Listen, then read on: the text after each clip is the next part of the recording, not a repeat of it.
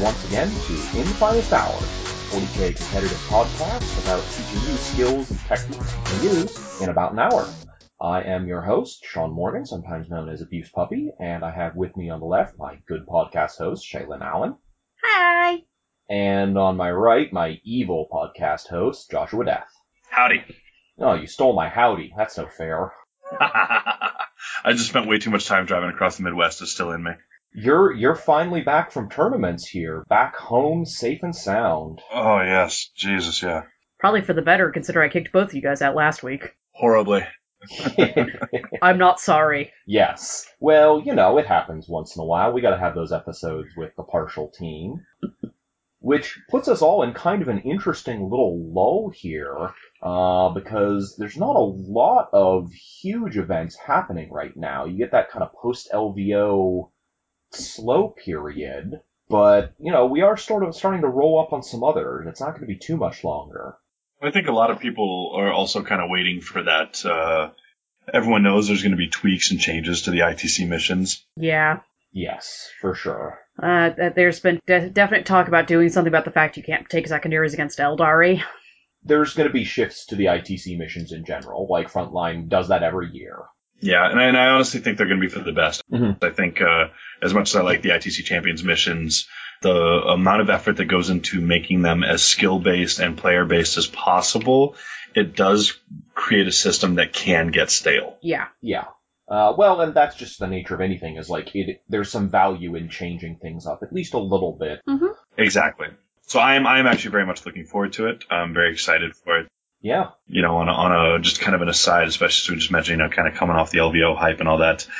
I know there's been a lot of mixed reviews online as far as the code of conduct and the judging staff from the LVO. I will say from my end of it, that was the best LVO as far as code of conduct and just general the judging staff and the player base and all that I've seen yet. It's the best one I've seen, hands down.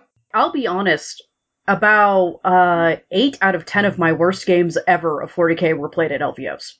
Yeah, although I think that's something of an anomaly. I don't think that is most players' experience. Were any of them this year, Shay? Not this year is what I was going to add. I didn't have a game in which I hated my opponent at the end of it.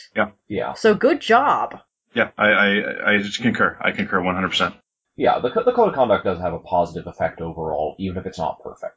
And it's not, obviously. It's still young. It's still new. They're still tweaking and kind of evolving how it goes. And I also like how they, you know, obviously they didn't come right out the gate swinging heavy-handed with it, right? Yeah. They were very obvious coming in saying, hey, we're going to be very slow implementing this. We're going to be a little lenient. We're going to, you know, if the judges kind of feel like, you know, there's a reason to give you 2 yellow cards instead of just going straight to red. And they did. And I think they did a phenomenal job with that. Mm-hmm. And I got to give massive kudos to John and his staff from TFG. Those guys, I mean, Jesus, dude, they busted some ass. Yeah. Both Tom and Dan that stayed all the way through that 4th round on Saturday and then came right out the next day and were judging. Mm-hmm. Mad props. That's a heck of a day.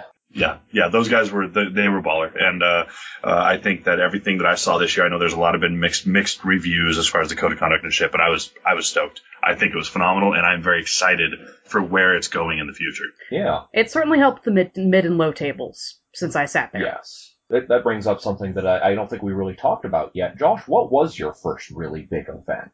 Okay, so when you call a big event, I'm assuming like we're talking like what would be larger than a GT today, right? Like more than 20-something people. Yeah, more than 20 certainly. At least a decent sized GT. I'd have to say my first really, really big one was Adepticon 2000. God, that was 2002, wasn't it? Wow. Yeah, that's a long ways back. Adepticon 2002 was my first real big event. Prior to that, I'd done a lot of RTTs and stuff like that. Mm-hmm. But prior to that, I lived in South Dakota. Oh, yeah. And so, I mean, yeah, my nearest event that I drove to was Jackson Hole, Wyoming, up in the middle of the Rockies. It was a 9-hour drive. It was a tiny-ass little tournament. I drove all night to get there. It was horrible. Yeah. And it was a little 1-day, 3-round tournament. And that was when I first, like, that's what I used to do. But then when I was in the military in A school in Chicago, and I heard about this big tournament that they were doing at this convention center, and it was Adepticon. It was I think it was like the first year. And, it was out of this world. It was amazing. I actually got to play a game of those that are old in the industry would remember the name Paul Sawyer.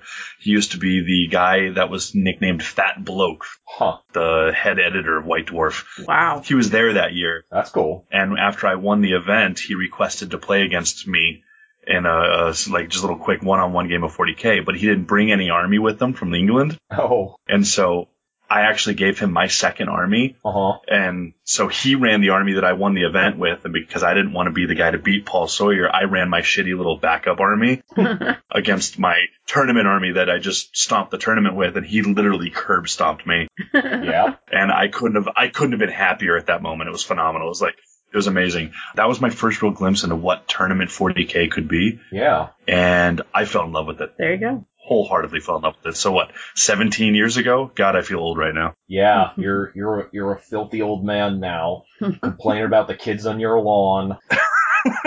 Operative word is filthy. How about you, Shay? What was your first big event? The T-Shift you goaded me into going to. Yeah, well, I mean... Oh, God, that's a beautiful first event. T-Shift is amazing. T-Shift was also my first event, although obviously it was a different T-Shift than Shaylin's first event. So, mind you, this was the first 6th edition one, and this is the first one not run by Zed or whatever it was, the guy who started it. Yeah. I was just about to ask, which one was it? Was it Zen Zhang or was it after? That was when Ben Schmoller had taken over. No, Ben wasn't running it. Aaron Albert was. Oh, really? That was the year Aaron just ran it. Yeah. Because Ben had the flagpole with the American flag running around crunked. Yes. Oh, yeah.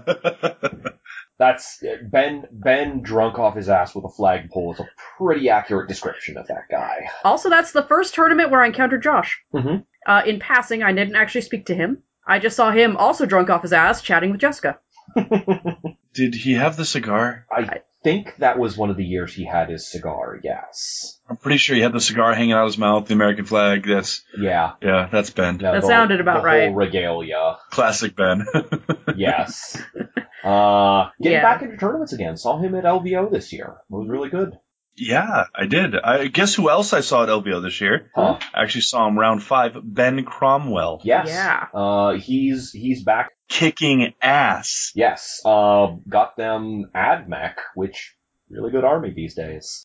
He hasn't played 40K in like 2 years. He came back to LVO like this off this hiatus, and he was just curb stomping this weekend. It was amazing to watch him play. Yeah. Cromwell he's really good. I had to play him round 1 at BAO once.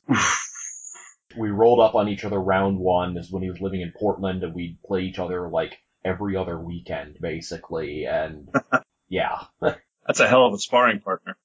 So, for context of our listeners, when I started getting into tournaments, my meta had Ben Cromwell, Sean Morgan, Jeff Robinson, Ben Schmoller, Jeremy Vessier. Yep. I went in with the big boys, so I had to become competitive if I didn't want to lose every single game I ever played. Baptism by fire.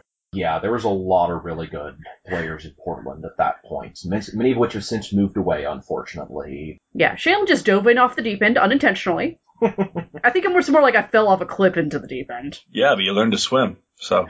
Right. Solid. Well, that actually transitions us pretty well into the topic of our episode here, which is getting yourself on a team, which we're going to be discussing both teams and kind of play groups in general. It's not going to be exclusively organized teams, because all of these tips apply to both of them, really. But the concept is basically the same there. We're talking about why you would want to be on a team, how you're going to try and find that team, and what it can do for you. Yes. So do we want to start out by like differentiating exactly what you would call like a team versus a play group? Yes. Sure. That'd probably be a good differentiation. Shaylin, why don't you start us out here? So mechanically, at least in the ITC, a team has a really specific meaning mechanically in the game, and that is that people who are on the same team will not be paired with each other round 1 if the event is sufficiently large. Is there a size limiter on that? Well, when you have an 8-person thing, sometimes it chunks out people on the same Sure. team. If possible, yeah, exactly, yeah. That's basically what I meant there. Yes. There's me being autistic again. Only round 1. So it means that I don't just sit there and walk up to a table and see Sean Morgan across the table round 1 and growl at the TO. Yes. We usually wait till round 3 for that. It also does, the ITC measures rankings of teams, and we're not going to go into how all of that is calculated because it's different from the way that regular ITC rankings are and all that, but there also is a team scores. Yes, and there is a best team, which is unsurprisingly a team I think Nadavati was on. Beast Coast. 3 years in a row. Yeah. Yeah, they're pretty good. There's a lot of really good teams out there. Yeah, there is. Josh, you wanna contrast that for us? A playgroup is, you have your general, what a lot of people call the FLG, their favorite local game store. Mm-hmm. That you go down and you kind of have the same general half dozen to, a dozen tops group of guys, or girls, sorry. Sometimes both. People, that you play consistently. And this group, whether you realize it or not, will inadvertently shape both your meta and the way you build your armies, because these are the people that, since you're playing constantly, they're going to shape how you play, how you build, and what you build for. You may not be a team because you don't travel to events together. You may not go out and hang out together, have drinks together, but you guys play enough together and consistently enough that you've created a relationship, whatever, symbiotic organism almost, where you guys evolve off of each other. Community, perfect example. Yeah, perfect word. Thank you. There's my autism kicking in. It just, I lost it there. But you get this community where it's, like I said, it's not really a team, but that community, it develops within itself. And to me, that's more of a play group. You're not really all working together, but inadvertently you're evolving together. I think those are real solid definitions on both of those. Is a team is an organized version of a play group, essentially. Yeah. And the really relevant thing that we're kind of talking about this here is a team can be a huge lever toward you getting better at the game faster than you otherwise might. And that's why we want to talk about teams, because they help you improve a lot in so much. Quite a variety of ways. Yeah, I remember getting on my first team and how excited I was because I was trying really hard to get on a team. Yep. Some teams are more organized, some are less. Some of them really are just a collection of people who kind of hang out together. They're really not much more than a play group who does happen to be friends with each other. Yep. Mm-hmm. And some of them have explicit rules for how you can get onto the team, how you stay on the team, etc. It varies a lot. Unsurprisingly, the more organized ones tend to do better in the ITC rankings because they work harder. Yep. Yes. That's just kind of the reality of it. But a team of any kind is very valuable to you. Yeah. Also, on the note of communities, for example, we do have internet communities as well as a more modern phenomenon with 40K. Yeah. Yeah. We're talking mostly about in-person communities, but the reality is that an online team and community can be just as valuable in many ways. Won't have all of the same advantages, but it will also have some other factors that are actually more of an advantage. Josh mentioned how a community can inadvertently shape your meta and how you build lists. One of the advantages to an online community is that because they are all from very different areas, they're not going to shape your list in the same way. Exactly. They're going to notice things. It's like, hey, you don't have any way to defend against orcs. It's like, oh, I don't ever see orcs. It's like, well, you're gonna. Yeah, you're going to. If you start traveling, you're gonna. Yeah. I wish I'd seen orcs at Elvia. It would have been a better matchup for me. Yeah. Right? Well, there's a whole lot to go into there. Another thing that I think is worth kind of talking about is team size. Yeah. Mm-hmm. Most people think of teams as 10 or 12 or 15 people, but a team can actually be very small. Our local team here in Corvallis is realistically only 4 to 5 people. Yeah. There's not a whole lot of us, but the advantage we have in organization is that that's a carload. Yep, exactly. Yes, and the other aspect is mechanically, Sean and I are the only 2 people on our team, but it is the most pits to play the person you traveled up with, so yeah. Yes. And we'll talk a lot about that some more later as we get into the advantages and that kind of thing. But it's important to remember that a team can be basically any size of at least 2 people. Even just one other person is still a useful resource. So Exactly. if you just don't have very many other people in your area, then that's fine. You can still have a small team. Yeah. And going back a little bit to the online communities, one of the access things I wanted to bring up really quickly is I joined the Heroic Intervention online community, and I got access to Matt Rutt Yes. through that, which was invaluable to me. Yeah. There are a number of different Patreons for podcasts, ours included, that if you join up with, it gives you a just pre-built community for you, folks you can talk to about lists and whatnot. Mm-hmm. And even if it's not necessarily a travel community, since some of those people may not even be in the same country as you, it is something you can draw on for lists. And honestly, since a lot of those people will be going to the same big events, your LVOs and your Adepticons and Novas and stuff like that, there's a very good chance you can still hook up with them for travel at some point. Mm-hmm. We certainly took advantage of Josh at LVO, so. Yep. So many people do. Yeah. Not in a bad way. That was a pretty cheap weekend, all things considered. I get that a lot. Yes. So, why don't we start off a little bit with the kind of obvious benefit of a team, which is helping with list building. I think this is the main thing that a lot of people start out with a team looking for, although honestly it is maybe not the main benefit of being on a team, but it's certainly a big one. Yes, I agree. Yeah. Everyone, just absolutely everyone, has gotten to that point where you sit down and you're typing away at a list and you just don't know what to do next. Or you write up a list and you've been working on it for days and days and you're just thinking, am I going crazy? Is this terrible or is this amazing? Did I just break the meta or did I make a 1 in 5 list? And having access to that outside source of eyes, someone else who can look at things that isn't you, is really big. Yeah, I am presently suffering from epic list block and have been leaning heavily on my team to get through it. Mm-hmm. And that's a big part of why you want to have a team around, is just so you can get someone else to look at things or to inspire you, honestly. Yeah, no, it goes all sorts of ways, and Lord knows I've put a bee in Sean's bonnet multiple times. Absolutely. Well, a lot of times whenever you're working on a list, especially if you're really pushing for like that competitive edge, right? Mm-hmm. You'll start a list, you'll work on it, you'll tweak it, you'll do a few practice games, you'll tweak it, and eventually you've tweaked it so much and you've stared at the list so much and you've run it over in your head so much that you just hit like you were just mentioning with that kind of list block where you're just completely blocked on it. Mm-hmm. And it's not that you haven't figured out what's right or wrong with it yet. It's you spent so much time staring at it. What you honestly need is a second set of eyes. You need someone else to look at it. Absolutely. And a great comparison for this for me is there's you have all these fields out there that are the very high demand, high technical, high mental fields out there that whenever these individuals like doctors or scientists or whatever, Mm-hmm. that they'll be in those situations where they go to a colleague or a friend and they want them to just give a second set of eyes and look at it like, hey, I've got this patient, I've got this problem. I just need you to look at it for me. And they're not saying that they're worse doctor or better doctor or whatever or scientist. It's that they've stared at it so long, they've puzzled over it so long that it's almost locked in their mind. They need someone to kind of break that mold. And that's where the colleagues come in. And that's exactly what a team does for us in 40K. That team is just give me that second set of eyes. I'm missing something. Maybe I am. Maybe I'm not.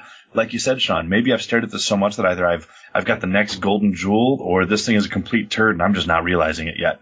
Yeah. I kind of mentally think of that as the wall. It's not that you're specifically like you have a block, but more that just that there's diminishing returns. Is like the more you stare at it, the more you get wrapped up in your own head. Yep. And you lack the perspective. And having any other perspective is such a huge benefit that it completely just makes it so you can look at that and say, oh, this is bad, or like, oh, I think you have a good idea, but why are you doing this? Yep. Mm-hmm. Exactly. That's why critique is such a huge part of like the art field, is because that is super easy to do in a painting. Yeah, very, very similar. Like Josh said, technical fields, like Shay said, the art fields. There's a lot of other fields where this sort of idea applies, because this is just a universal human feature, is when you spend that much time on something, you lose your ability to have a proper perspective on it. Yes, exactly. And on the flip side of that, and this is one I have encountered a lot, and Shay kind of tagged a little bit earlier, teammates are great for brainstorming new ideas and new perspectives on lists that you would never have thought of at all in the first place. Yep. Shay will often, come up with some kind of just weird little thing that's just like, hey, what if you did this? And put a bee in my bonnet. And I'll sort of like, oh man, I don't think that's great in that list, but there's another list that might work in that I could run, or something along those lines. Either a tactical insertion or a list idea. That is where your Assassin's list came out of, was me putting a stupid idea in your head. Yep. The Death Blossom, actually last year, that Death Blossom list I ran, that actually was created from an almost identical circumstance. It was actually an old teammate of mine, Zach Bowles, actually. Oh yeah. We were all working, and we were just messaging back and forth and just spitballing these little list ideas, this and that. And he just shot me this list idea where he was kind of like, well, what if I run just horrors and poxwalkers together? And he wasn't even thinking about splitting or any of that, just having them together. Mm-hmm. And all of a sudden that light bulb clicked. I'm like, wait, what if we had a couple extra 100 points and we just split them and get more poxwalkers? And he's like, would that work? And literally it was like, it wasn't the intent of the idea. Yeah. But it created this idea, and we just built an entire list around it. Yeah. Mm-hmm. Definitely created something nasty. Yeah. Like right now I'm building a list around Vespids for Tau. Hoorah. Sure. You can build around all kinds of things. Anytime Josh and I get together, we inevitably come up with some weird list. Yes, we do. Last year at LVO, it was abusing the Death Guard and Nurgle spells that add +1 to wound and trigger things on 6-ups or 7-ups. Which, by the way, that list, Sean, I don't know if you saw, but that is the list that took me to the top 16 Adepticon last year. Yeah. It is those weird little concepts. We did again this year. We had a Slaanesh list we were kind of toying around with and playing with ideas for. And it hasn't really come to fruition yet, but usually that takes some developing. And the advantage to having those team members is that these are people who will sit down over a course of days or weeks and help you come up with these ideas and refine them and branch them into new ideas, etc., until you come up with something that is truly outstanding. Yes, exactly. Yeah. 100%. Another really valuable part of that, and it's a little bit tangential, but it's comes from the same idea, is that your team members can be a kind of a weather vane for the meta as a whole. Oh, yeah. When we were kind of discussing it, you'd mentioned the shock attack gun as a prime example. Yeah. A perfect example of that was over the holiday break, and I had to submit a list for a tournament that I went to, that big team tournament in Sudbury that I went to earlier in the year. I had to submit a list for that. I had to have it submitted literally by midnight on New Year's Eve. Oh, yeah. Mm-hmm. And I had barely even looked at the Orc Codex. Really no real effort that I dedicated into it, and I was supposed to run Orcs. So all of a sudden I turned to my team. Literally, it's New Year's Eve. It's like 4 hours before the ball's dropping, and I'm messaging my team. I'm like, guys, I got to come up with an orc list. I'm working on this. Here's some ideas. Mm-hmm. And one of the things a couple of the guys mentioned is like, hey, you should look at the shock attack gun. There's a lot of guys in the meta that have kind of been hinting at this. Take a look at it. And this is a prime example. I hadn't heard anything about the shock attack gun in the Vigilus book. And all of a sudden, because my teammates had kind of kept their eyes open, and they're like, hey, you should take a gander at this. Mm-hmm. I saw it. I looked at it, and sure enough, yeah, it was bloody brilliant. It's amazing. That exact example there, my team is what delivered me through that. That wasn't me. I didn't have the time. I didn't put in the time, but my team was definitely there to help, and that was key. Yes. Yes. And that's really what you want, is you're only one person. You can only read and take in so much information at any given time. And especially with the way 8th edition has been proceeding, there's so many new books and new codices dropping that it's really hard to keep a track of all of them. Well, at LVO even, one of the men we traveled with was getting paired up against Sisters. Yeah. His round 4, and he was asking about it, and I said, oh, let me tell you about the blender. Right. That's the sort of thing that you want, is like, not only does it help you in designing your own list, like Josh said there, because you might be playing a codex that you're not as familiar with, or there may just be something in that codex that you haven't heard about. Mm-hmm. Like you said, the shock attack gun has spread fairly slowly through the orc consciousness as a whole. By the time, anyone is listening to this, they'll probably all know about it because it was all over LVO. Mm-hmm. Oh, yeah. But prior to that, a lot of people just didn't know about it and didn't really realize how good it could be. And your teammates can be a really good way for you to learn about that sort of thing before most other people do. Get you preemptively on the boat. Well, here's another thing. As you alluded to earlier, you talk to your team and they say, hey, you got to build for orcs, buddy. Right. That is a direct forewarning of saying, that codex is good, that codex has tricks now. Right. It's not Dragonbite, you got to build for it. Yep. Yes. Knowing not only what is good within the context of their own armies, but also the armies they have experience with. If you haven't faced orcs, you may not really realize what they can do. It's like, why is everyone taking Ludas? They're so easy to kill. It's like, oh, you see those 60 grots that are going to stand in front of them? You're going to have to kill all of those first. And you're like, wait, what? Mm-hmm. It's like, you may not have realized that until you actually see it in action or until someone tells you about it. And having those people who can tell you, like, Ludas are going to be everywhere now, get ready for them, or the Shakatok gown is amazing, or Eldar flyers are back in style, or whatever other change to the current meta is coming, that is a really valuable thing to have in your pocket. Especially when a new codex drops, but even well after that, because we're still seeing armies that dropped months and months ago that are having shifts to the way they're built. Yes. The Guard have seen some serious shifts. Knights are seeing some big shifts as well. Mm-hmm. These are not recent books, but there's still a lot in them that hasn't been explored, and players are learning how to use them. Exactly. You came up with the combo with House Raven of that one relic and the Warlord trait basically being immune to Ludas. Yes. You take that 2-up armor, you take the +1 to saves against -1 AP, and suddenly, Ludas are wounding you on 5s and you have a 2-up save against their gun. It's just like, oh, it doesn't even matter.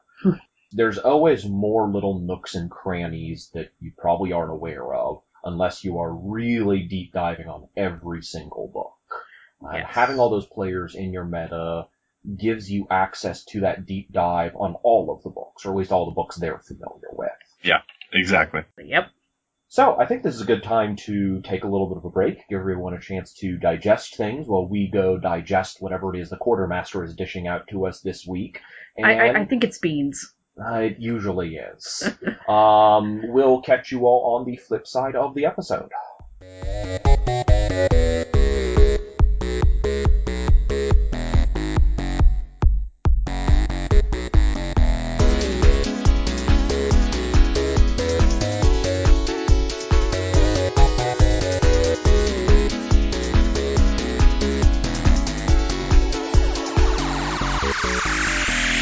Hey there, Wargamers. Are you looking to do conversion of your dreams, but just can't find the right bits? Probably because they don't exist?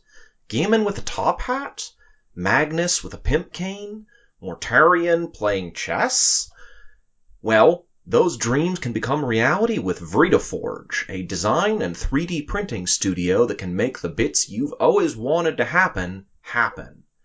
Vritaforge can be found through Facebook, that's VREDAFORGE, like Forge Worlds. Contact her, and she can design custom bits, parts, in any number you desire, from 1 to 1,000,000. Vritaforge. Make all of your wargaming bits dreams come true. Greetings, Wargamers. We all know that this hobby can run a little bit on the expensive side over time, so I'd like to introduce you to the concept of Mindtaker Miniatures. They buy and sell used miniatures at a very affordable price. They also sell things on commission if you are interested in getting rid of armies you're just not as interested in as you once were before. You can find them at mindtaker.org or on Facebook. Mindtaker Miniatures. We buy and sell used minis.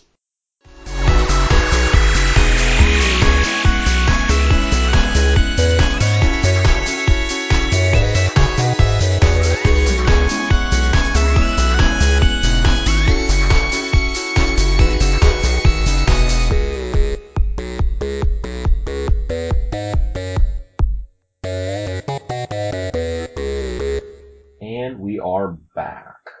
So before we left off, we were talking about the weather vane effect, as we were calling it, but that actually extends quite a bit beyond just the list building and sort of the tricks and secrets. Having that knowledge base in all the players around you is actually really valuable for a lot of other stuff too.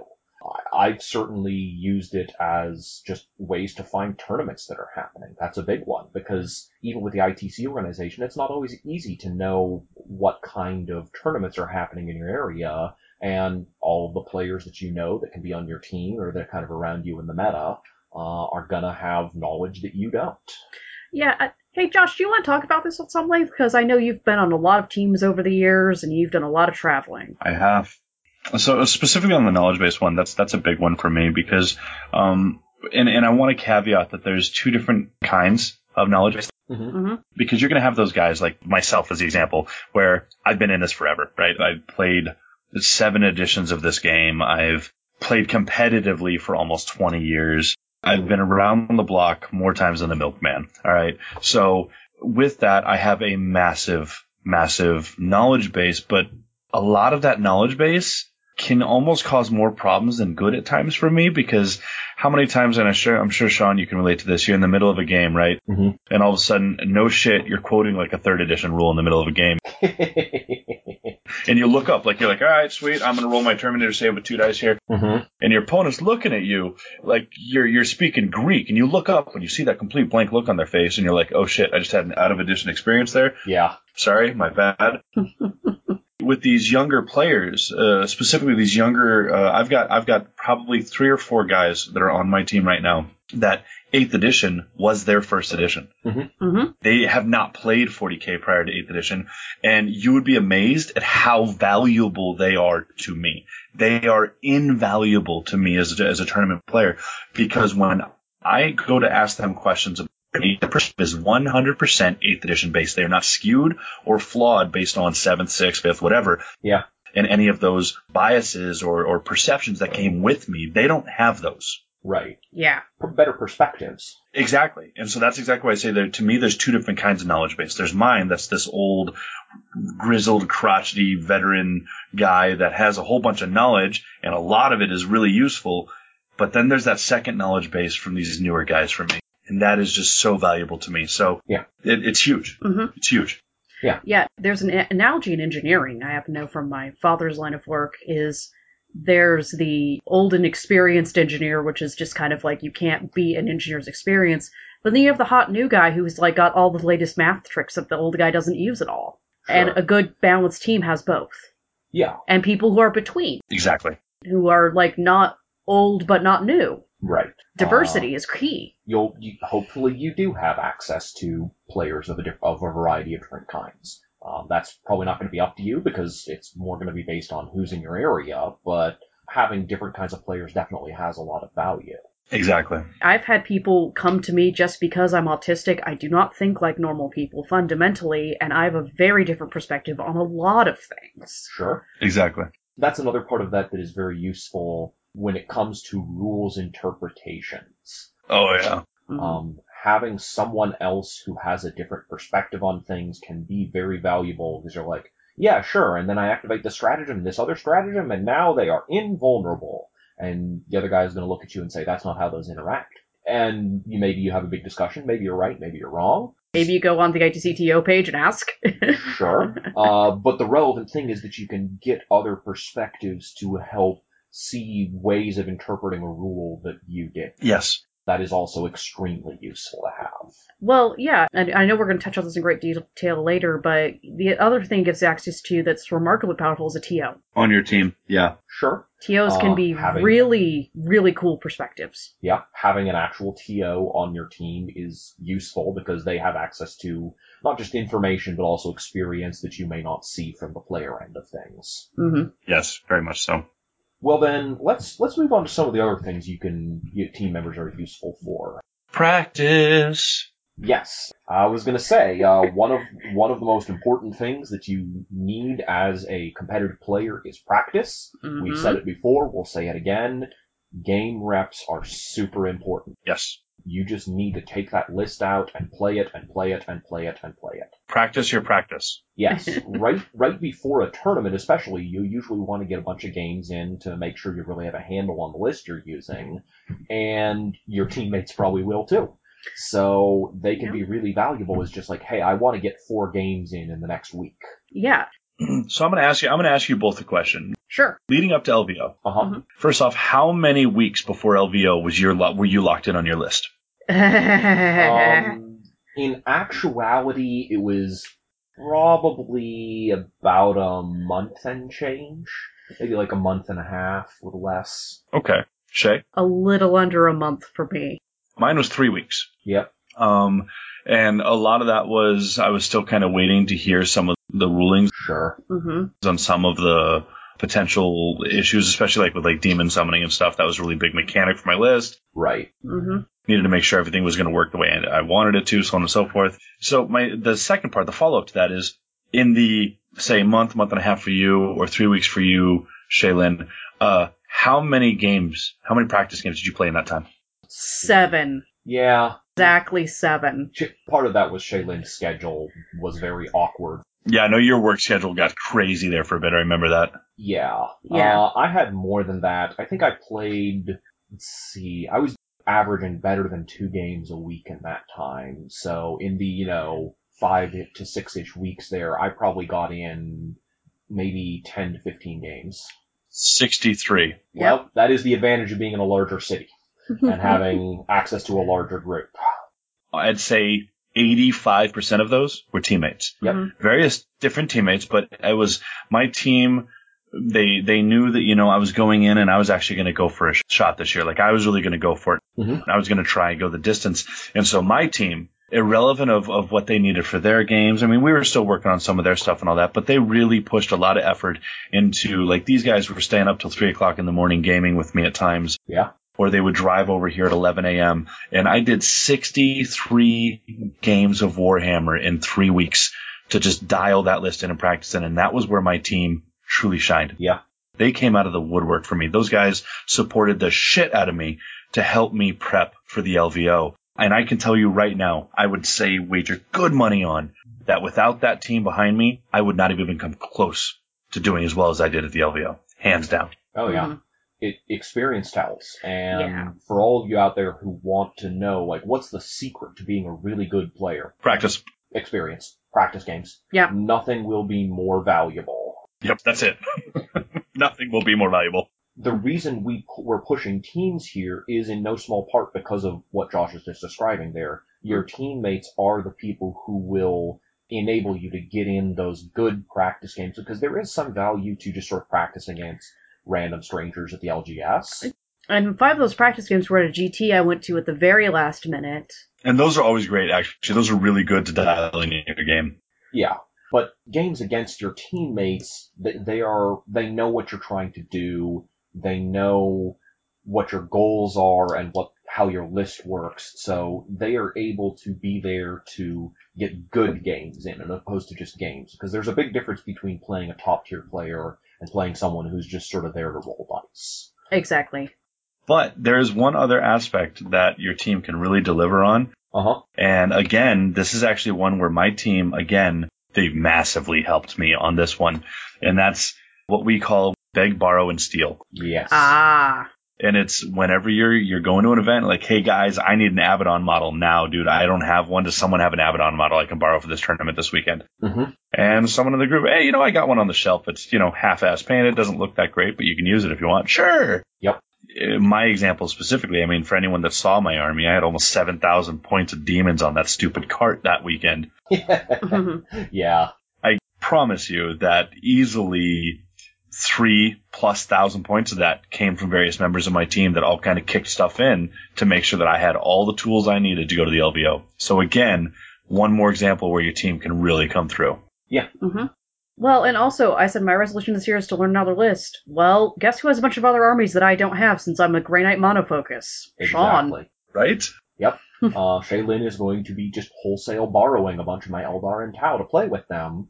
But that's an option for her. Like, if she didn't have me on her team, she wouldn't be able to just start a new army for free. But oftentimes your teammates will have backup armies that they're either willing to test against you with, kind of calling back to our tests talk there. Mm-hmm. It's like, hey, I really need to know how to play against knights. It's like, all right, I got a knight army I can play against you. Here was the other crazy thing. I had to build sisters. I had to build 25 sisters models out of my ass. Yep. I had to raid a bunch of Bix boxes, but I managed to make it happen. Yeah. And part of that was Sean had just a bunch of bits laying around. Yep, exactly. Yes. You have your borrow hammer, which is usually temporary, is just sort of like, hey, I need that Abaddon for this week. But you also have access to a supply of bits and models. Yeah. I've certainly bought a lot of models off my friends for absurdly low prices. Oh, yeah.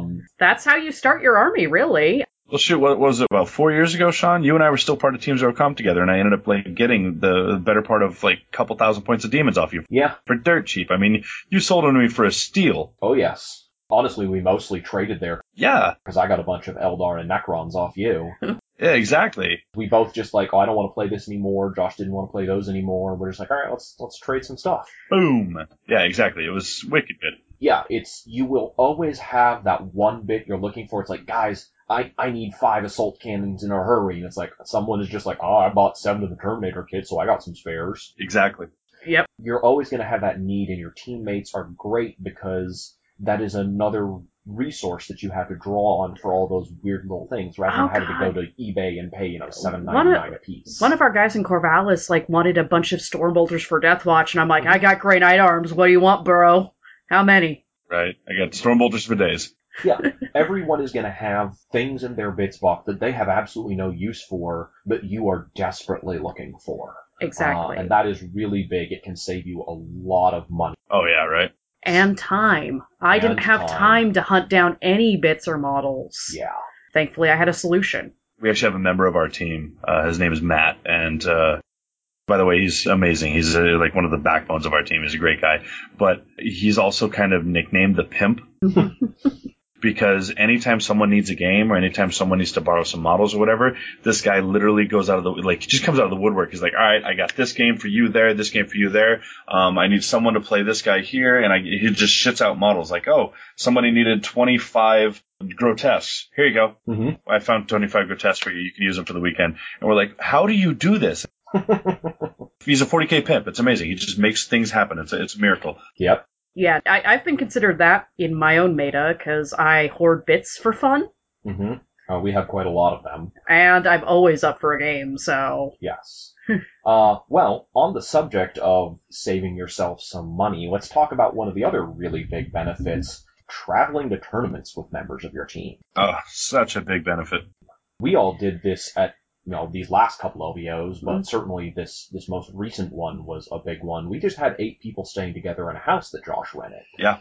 I ran the numbers. Yeah. It was under $200 per person for both food and lodging that whole weekend. Yeah, and we're talking a full 5 days. 5 days in Vegas for less than $200 a person. I mean, come on. Yeah. And I'd even say we were fairly comfortable, too. It wasn't like we were all crammed into a hotel room sleeping on the floor.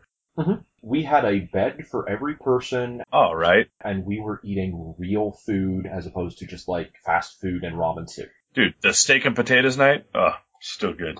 Yeah. Yeah.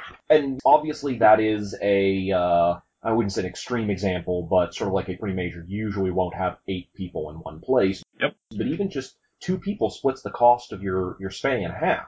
Mm-hmm. Well, and here's the other thing about a team. Your teammates know people locally. You might be able to couch surf. Yes.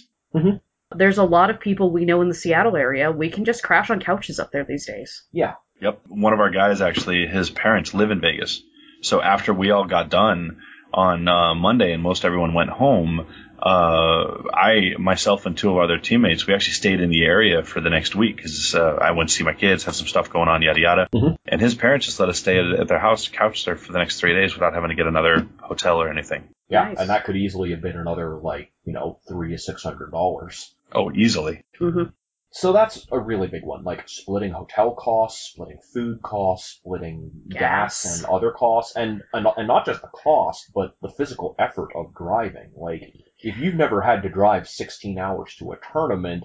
Oh, God, yes. 52. Well, yeah, but you're an extreme example, Josh, because you apparently haven't understood what airplanes is. That's your own fault. They're evil flying death machines. Yeah. But if you are trying to travel around to tournaments in your area, most people are willing to travel, anything between 2 and 12 hours, depending on how much endurance you have. Well, and with 2 people. A 12-hour drive is pretty long with one person, but with 2 people, it's not that bad. Because it's 2 6-hour drives, really. Yeah. And if you got 3 or 4 people, that's nothing. Oh yeah, no, because every person can take stints. Also, it's kind of funny. A friend of mine who's female was like, "Oh man, I kind of want to go up to this tournament." I said, "Well, I'm going up. You can come up with me and Sean. He's cool with women, so boom." Yeah, right. Having people you are comfortable traveling with and who you know and who will be there can make the social effort of a tournament a lot easier, because you come up with a group and you'll probably make some friends at the tournament, but you arrive with a social group that is going to provide that level of just, I'm fine here. That was one of the things that Shay brought up when we were at LVO. When we actually were at LVO, that was one of the things you brought up, Shay, remember? Because the topic of you and Sean, the fact that you traveled a lot of events together, that was one of the topics that came up, wasn't it? Yeah. It was actually a topic of the Ladies' Night episode as well, because we talked about the logistics of getting there as a woman. Yeah. Because it turns out you get to travel with guys. Period. Pretty much, yes. So there's a lot of kind of interesting things there. But one of the best things we recommend is take a friend with you, because it's a lot easier to, like, break the ice if you're not alone. Yes, exactly. Yes, that is absolutely true. Okay, so we've talked a lot about the benefits of being on the team. And honestly, I think most people want to be on a team, like they like being part of a social group. So let's throw out the really, really hard question. How do you get on a team? I have a couple suggestions. Sure, let's hear it. First suggestion is, got your friendly local game store, figure out who the TO is. Sure. Because the TO knows where all the teams are, knows where all the people are. They're kind of the heart of the community. Yeah. Figure out who the TO is, talk to them. That's step one. That's a good starting place. Step two is, if you don't really even know where a game store is locally, a thing you can do is look for Facebook groups near you that are 40K themed. Yeah, most cities do, yeah. Yep. We have a Corvallis Wargaming group, for example, that can be found. And the last thing you can do is just join several large online communities, such as podcasts, Patreons, and the like, because chances are they'll know somebody near you. Yeah. Point you in the correct direction. Yeah. Once you find the group, or you find a team, or you find these groups out there, then obviously you have the question of, well, how do I get on one? And then obviously there's a question, which team do I want to join? There's these 5 different teams that I could possibly join. Which one do I want to join? Yeah. And my big thing that I tell people on that is, when you're looking at these teams, don't just look at, hey, do these guys win a lot? Yeah. Because in and of itself, that may not be what you're after, right? I mean, you have to ask yourself, when I go to this tournament, what is it that I'm really loving about this tournament? Am I loving the fact that I'm winning all 5 games and I'm curb stomping people? Or when I go and I have friends with me, is it because we're all going to go out Friday night and we're going to get some drinks, just party all weekend long? Sure. Well, when you look at your team, is that their kind of general social demeanor, their attitude, or their behavior? Or is it more these guys, they're old fogies like me, and they get done at the tournament on Friday and they go back to their hotel room and they sleep for the next 10 hours, you know? You have to look at that aspect. It's not just the do we win or lose. Yeah. Look at these different teams. Look at what it is you're wanting out of this team, and that's what's going to make that decision. The social compatibility. Yeah, exactly. Yeah, it's sad, but you're almost comparing this to, like, when you're looking at a relationship. You know, we're all adults and we've all been down this road of where you're looking at the pros and cons of one. A little bit. It's almost the same thing, you know. Okay, so how much am I putting into this versus how much am I getting out of this? And am I getting out what it is I want to get out of this, or am I just looking for a one night stand, hit it and quit it quickie? Well, yeah, you're looking for people who want the same things you do, because there's no point being on a team whose goals are radically different from yours. I want you to want me. And the easiest way to figure out what their goals are is really simple. Ask. Exactly. Talk. The way you get onto a team is make friends with the team members. Go Yeah. talk to them. You have something in common. You all play Warhammer. They want to talk about Warhammer. The door's already open. We all do. That's Yeah. why we're running this podcast. That's why you're listening to this podcast. People love talking about their hobbies, so just go talk to them and make friends with them. And it can be a little bit intimidating at first if you're like, oh my god, it's so-and-so, the local best player we have, but you know what? He's probably not any different than you are. When I first met Sean, I had an army where I named every individual model in it, and he said, oh, a woman after my own heart. Yep. Also playing a very similar, like, every model in the army named.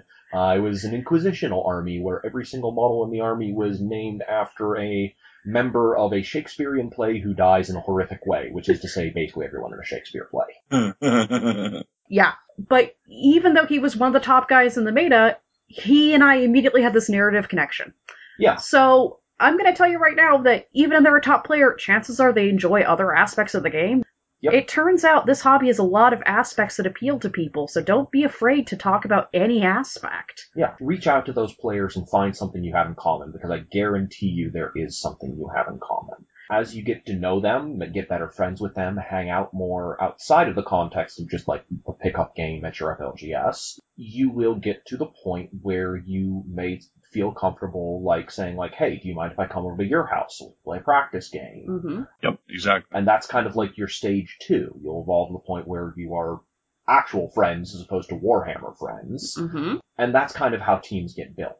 If there is already a team in existence, as Josh kind of mentioned and Shay alluded to, they may have an explicit system for how they allow people onto the team, or it may be much more informal. It depends a lot. Josh and I both joined Team Zero Comp, which had a very specific method for how you challenged to get onto the team that became a part of it. Yep. Yes, you had to play against the doormat Reese Robinson. Yeah, well... No. I love you, Reese. If you're listening to this, sorry. I had to throw it out there. Well, I got a Team Zero Comp by beating 4 members of their team in a single tournament. And Yeah. at that point I said, guys, I think I have qualified now. Oh, that was T-Shift, wasn't it? That was indeed.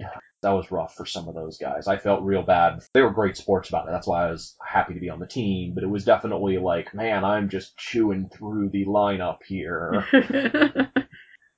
But they may have a system, they may not. For a lot of the more informal teams, the system may just sort of be like asking, like, hey, can I be on the team? Once you have gotten to know their players well enough, and chances are they want more people on their team for the same reason that you want to be on the team. Exactly. I was on Team Manbeard Gaming at my first LVO because I didn't want to play any of the people I traveled with turn 1. Yeah. It can be as simple as that. I don't even know if there were requirements to be on the team, but I certainly didn't have a Manbeard. That said, there isn't always an actual team in your local area for you to join, so you may have to form one. That sounds like a lot of work, but the reality is that if you just have a couple of friends who go to you with tournaments, you're a team now. Yep. That's basically all it takes. That's how Sean and I got on the same team, really. Yeah, our local team is basically just the people of us who travel to tournaments, and that's really what you need as a sort of a starting nucleus for an actual team. You will have some other people who, again, share your goals, want the same things you want. You will probably find some people who are either interested in competitive gaming or want to become interested in it, because a lot of people will realize that, like, hey, this is actually a lot of fun. I think I want to try this some more. That's how I got into the competitive tournament scene, is just like, you guys kept nagging me and I started going because I was like, shut up, I'll go. And I'm like, oh wait, this is fun. Yes. So if you're trying to form a team, then find some local tournaments that you want to try going to and go to them. Yeah, exactly. Like, it's really not that complicated, and you can just make yourself a fake little team that travels out to the tournaments, and then it'll eventually become a real team if you guys go to enough of them. Exactly. And as far as all the stuff of, like, Facebook groups and Discord chats and all that kind of thing, a lot of that stuff will just form on its own as you just talk. But that sort of thing is useful enough for social coordination that you need to do anyways, all those practice games and borrow hammer and all that stuff, that I think it will typically just happen naturally. You're not going to have to make any special effort there. Exactly. That's why you and I are the admins of the Corvallis Wargaming Club, because we're the ones who TO the events. Yep. And as Shaylin already mentioned, TOs are a really good starting place for a lot of this kind of thing. They are often very plugged into the community and are the ones who nag everyone to show up to their event and whatnot, so they know who goes to events and who doesn't. Yes. That said, a way to find a TO is you can go to the frontlinegaming.org and you can look at their ITC page, because they have every single city these events are hosted in listed. Yes. And it has a link to a website of some sort, and you can figure out who ran that. Yeah. They both past and future events, typically. It is not complete. No. Best Coast Pairings is also useful in that respect, as it will often have upcoming events listed. And honestly, Facebook, like it or hate it, has a lot of stuff that is going to be local to you that people are trying to organize, so that is often a pretty good chance. Yeah, so it's basically like you can research on the internet if you just move to an area and you don't even know where to start. Mm-hmm. I guarantee you, like Josh said before, there is some kind of local Facebook group All right. Well, I think we've covered that subject pretty thoroughly. Do either of the two of you have anything you want to round off this discussion with? Find a team. Yeah, it is really valuable. Find a team and be ready for shitposting memes. Well, I would call that a benefit of being on a team rather than a detriment. Well, they might have danker memes than you, so you have to be ready for that. That's dangerous. That's some talk right there. Shots fired. Yeah, shots fired indeed. So, if you have any comments, questions, if you're looking for more information on some of the teams we've talked about, or just want to email us and chat on things a little bit, you can reach us at inthefinesthour@gmail.com. We also have a Facebook group, also In the Finest Hour, as well as a Patreon, if you would like to find a sort of special little community that we've got going. For $5 a month, you get access to our Facebook group where you can post all of those very, very dank memes, as well as a Discord chat that we use to talk over lists and other nonsense going on. Nice little thing going there. We're all doing List Hammer on there, which is beautiful yes. to watch. All day long. That is a pretty consistent feature. And on that subject, we actually have a new Patreon I'd like Booyah! to give a call out to. Matt Benson Perry has joined up with us. We have a Matt now! We have a Matt now. We fulfilled our Matt quota. So thank you a lot, Matt, for helping support this podcast Thanks, Matt. and for being a member of our fantastic little community. You're awesome, man. What upcoming events do we all have going on? I'm going to be down in Florida towards the end of March. Not for Warhammer, but I'm certainly going to do some Warhammer while I'm down there. That'll be sometime between like the 20th and the 27th, probably. How about you guys? Well, I have Adepticon coming up. Yeah, I think most people are fully aware of Adepticon, but you're going to be at that one. Shay and I will not. Yeah. We may try to do an interview where one of the hosts will interview Josh for a hot take episode, but we'll That see. would be neat. Yeah, it was kind of like we did for LVO. Big ones for me is I've got the Dallas Open coming up on the 12th through 14th of April. And that one's actually going to be, I'm really looking forward to that event. So kind of a couple big ones. One, we are actually going to be the Enclave Wargaming, our business that's also kind of the same name as our team, is going to have its first vendor booth. Going to have some really cool custom and very unique specialized products, as well as I am so looking forward to going and checking out that new Forge World store in Dallas. Yeah, it's actually going to be a really good one. I'm really looking forward to that event. That one's going to be a lot of fun. And then not too long after that, April 20th, Wet Coast is coming up, which... In Vancouver, Canada. Yes, I'm hopefully going to be going up to that one, although I don't think Shaylin will be making it. I just submitted the thing for a work shift change, so I might be able to escape. Keep the fingers crossed. Pray to the Emperor. We'll see. And then the very beginning of May, Josh, you have the Canadian Tabletop Championship, don't you? The Canadian Tabletop Championships, or CTC, put on by a really great guy, Joseph Joe. Literally, this is the first year for this event, and he has just pulled out all the stops. I mean, they have literally over 100 plus people for the 40K, full tables, the whole shebang. All the terrain is going to be done and nice. Metric ass ton of prize support. His goal, he told me his dream, and I totally support him to help with this. He wants to have the LVO of Canada. That's what he wants. He wants the CTC to be the LVO of Canada. And I think, I mean, he's got Nick Nanavani and some of the guys from Beast Coast. He's got us coming up. All these people are going to be coming up, and it's going to be a really, really awesome big event. So anyone that wants to look into it or consider it, I highly recommend it. It's the Canadian Tabletop Championships, or CTC. Excellent. Yeah. And we'll have some more events coming up later in May and whatnot. We'll probably talk about that as we get a little bit closer to things there. Storm of Silence and Bay Area Open. So, I think that covers all our upcoming events. I'd like to say thanks to Dankmuse for providing our music this week as every week. Yeah. You can check him out on YouTube as well as on SoundCloud and other places. I'd like to thank Rylan Woodrow for being our resident artist and general badass. Amazing artist, amazing artist. And I would actually love to throw out a shout out to one of our newest sponsors, Misty Mountain Gaming. Yay! For anyone that was at LVO, you would have probably noticed he actually had a booth at LVO this year. Yeah. He was the one selling all of the really beautiful custom wood dice and custom stone dice that were there, the polyhedral sets, so on and so forth. Pretty nice one, too. That is Misty Mountain Gaming, and they do phenomenal work. They do custom stone, literally rose quartz, African bloodstone. They do custom wood dice. They do beautiful metal dice.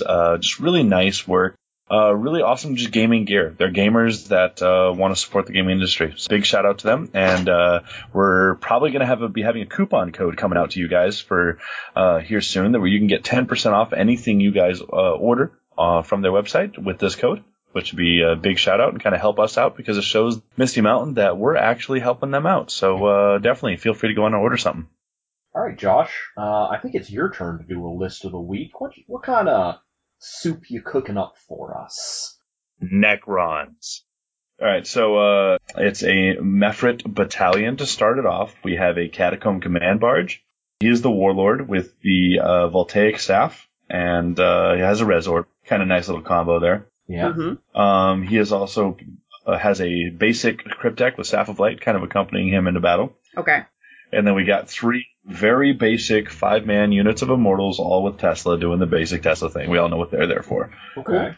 Then we have 6 destroyers. Mm-hmm. They're real solid. And then there is a single Night Scythe in the list. Oh. The Croissant in this list actually gives the Necrons a lot of deployment control.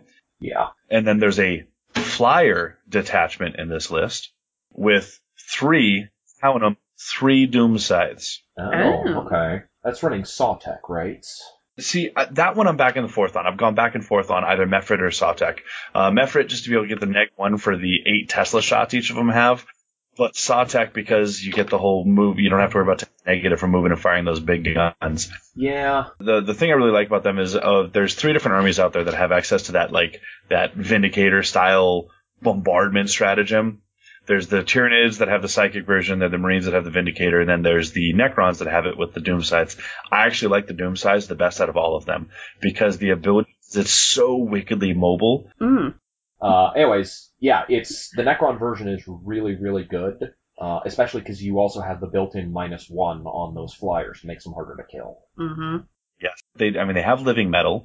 They're actually not really easy to bring down. You do have to kind of dedicate some stuff to do it.